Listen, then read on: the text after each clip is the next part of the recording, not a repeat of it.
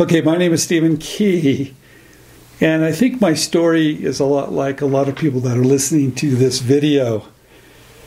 When I was a little bit younger, quite a bit younger, I realized I really didn't want to work for anybody, and I wanted to be creative, and I wanted to kind of design my own life.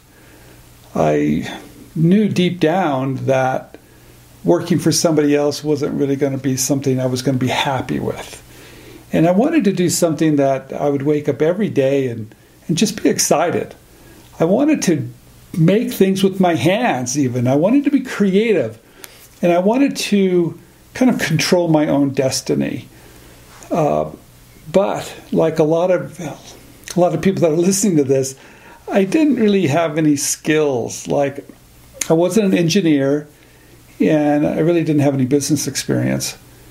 And but I did know that I wanted to be creative. And I don't think I was that great, making things either. I did study art a little bit, and I knew the pleasure of making something with your hands. My dad gave me great advice. He said, if you find something you truly love to do, there's a good chance you'll never work a day in your life. And he was absolutely right. He also told me to create great wealth, you need to find something that doesn't require your hands or your presence and has a multiplying effect.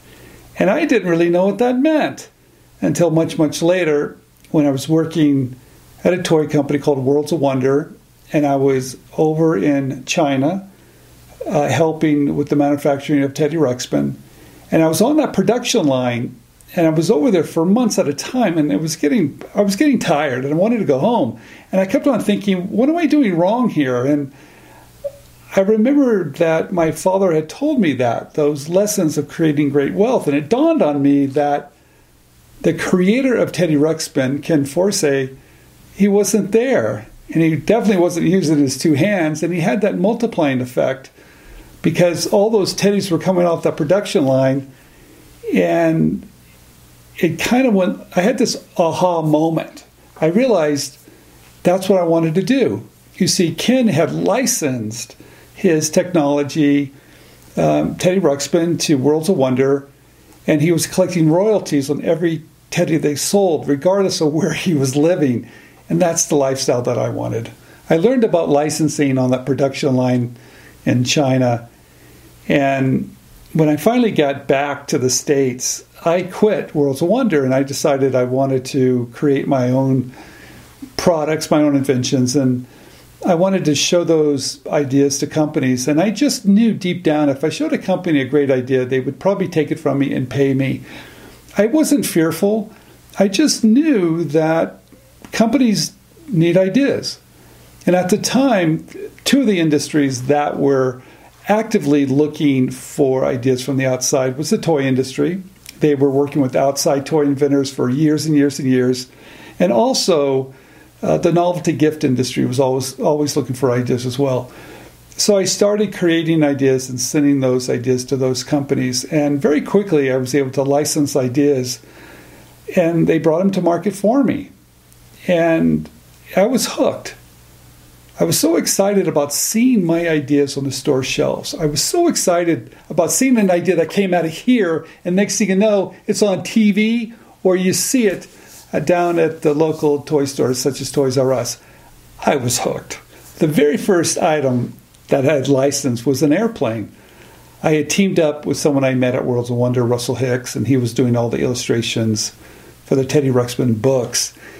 And I had this idea of these puppets, and I wanted to do an airplane and a rocket and some other type of flying vehicles. And I showed it to Russell, and he drew these up, and I sent them over to this company called Applause, and they licensed those puppets from us. And that was actually the very first thing I licensed. So I kept on doing these drawings and sending them over to Applause, and they were licensing a lot of ideas, I think probably over 20 at least. And I was hooked at that time. I thought it was fairly easy. I also started to design a few things in the toy industry, and one of them was called the Michael Jordan wall ball. I didn't call it the wall ball at the time, but I loved to play these indoor Nerf basketball in my office, just trying to come up with ideas. But I didn't like the backboard because it was square and had this little image of Michael Jordan. And it was just horrible. So I took a poster of Michael Jordan, put it on the backboard, and I sent it off to Ohio Art. And within 3 days, I had a licensing agreement. And they called it the Michael Jordan Wall Ball, which was a great name. And it sold for over 10 years. And there was even a commercial on Saturday mornings that I just love to watch.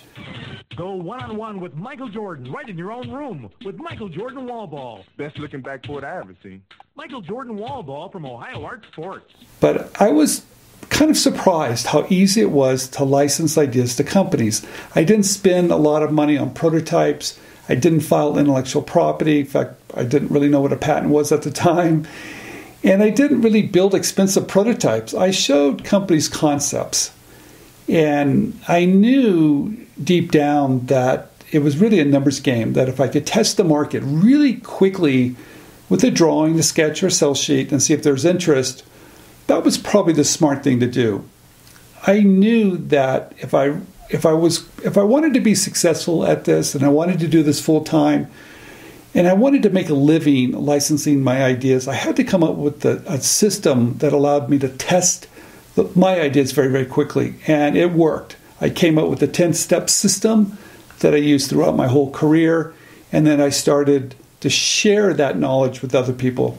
And one of the biggest ideas I licensed using that 10-step system was a rotating label that basically just delivered 75% more space on a container. You see, there's never enough space. And I read this article in the Modesto Bee, and I came up with this concept, and I started to show it to companies, and soon enough, ended up on TV. I'd licensed it to CCL Label, and we sold hundreds of millions of labels. Sundown Herbals presents its remarkable Twist and Learn label. It works like an herbal information center that helps you learn about herbs simply by turning the label. Sundown's new Twist and Learn label, where to turn for help. One day I met my partner, Andrew Krause. By accident, he was running a very large inventors group in Silicon Valley, and I went there on a Saturday morning and met him, and I brought some of the things that I had licensed to his meeting. And I just showed them to people, and everybody was really surprised. And Andrew knew something was up because he was teaching inventors how to commercialize their inventions. But most of the inventors were not having a lot of success. So here I show up, and I pull out all these things I had licensed, and I had a crowd around me.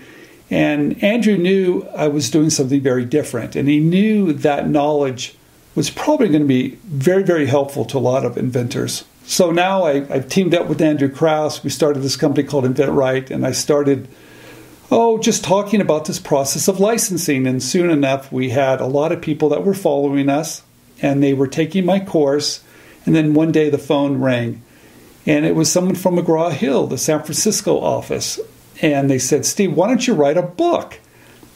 I thought, why would I want to write a book? He said, "Well, you're doing something very different. It looks like you're having a lot of success. You have a lot of people that are following your 10 steps. So why don't you write a book?" And sure enough, I did.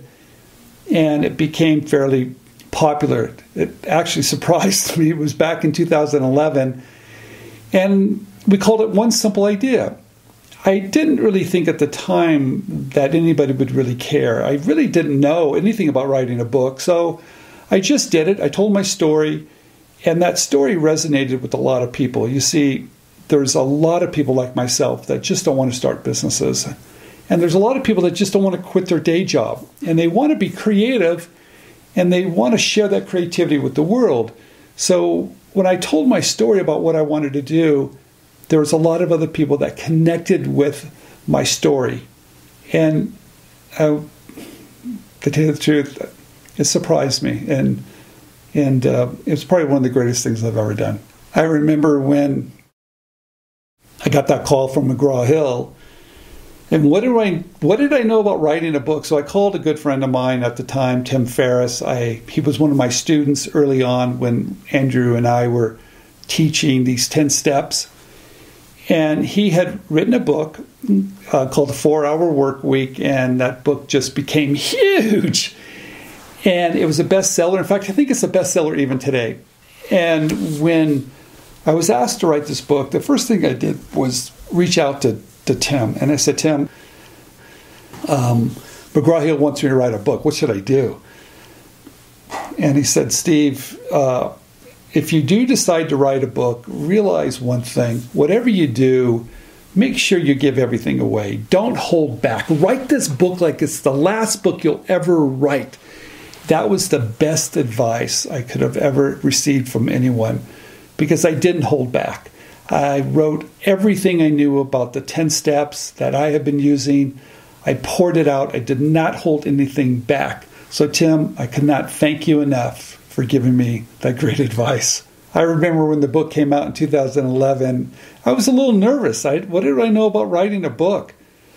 And I didn't think it would sell. I didn't think anybody would ever read it or even find it. But sure enough, we sold a lot of books, and people started talking about it, and they started sharing the book. And before you know it, we started seeing all these people embrace these 10 steps, and they started to follow me, and they started to write me notes. And before you know it, One Simple Idea has been translated in, I think, 5 different languages, and the sales of the books just kept on coming in, and the reviews kept on coming in, and people really liked the book. Now, I have to tell you, it lays out my 10 steps in the process that I've used in a very simple story format, but that story really connected with a lot of people. Book sales started to come in, and McGraw-Hill was pretty happy about it. And I got this call. They said, Steve, come on out. We want you to do a little PR. There's a couple TV stations that would like to have you on. I thought, well, this is going to be really fun. But I knew a little bit about being on national TV, just a little bit. But I was excited about it. And soon enough, Janice and I flew out to New York, and we did a couple of spots on national TV. Here to tell us how to become no-risk entrepreneurs through licensing concepts to companies, we're joined by Stephen Key. He's the author of the book, One Simple Idea.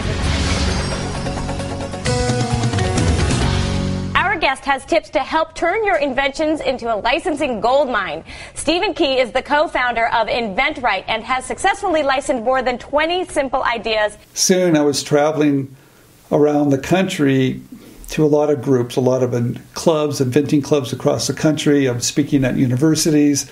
People were asking me to talk about the book, bring some books, sign some books. So I started traveling around and just had a wonderful experience meeting people that had read One Simple Idea. Companies all over the world have realized that they need to open their doors. For them to truly be competitive today, it's all about innovation. It's all about new products. So open innovation is so exciting, and it's exploding.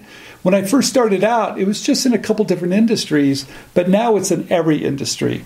I've seen products get licensed in the toy industry, pet, DRTV, automotive, health, beauty, fitness, you name it. It's in all these different industries now that companies need ideas from us. And the reason why, to stay competitive today, you have to keep on coming up with new ideas. So they've opened their doors to look at ideas from us. So these 10 steps that I have in the book kind of outline what you need to do to reach out to these companies that have opened their doors and want to work with us inventors. Now, today, the reason why I'm doing this short little video, we're celebrating 10 years. It's been 10 years since I wrote One Simple Idea, and we have over 800 5-star reviews on Amazon.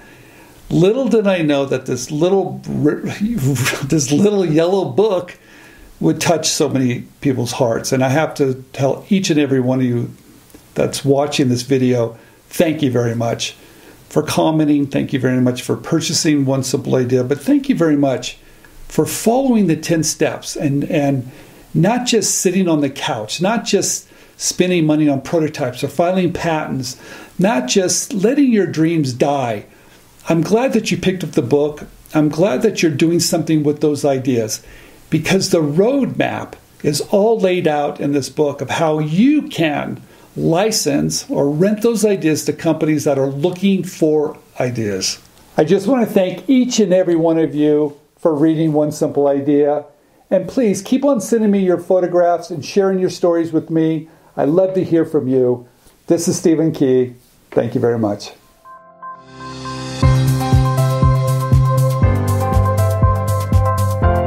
There's a great idea in each of us. But it's truly magical to see it come to life. Sharing your creativity with the world has never been easier. We can help.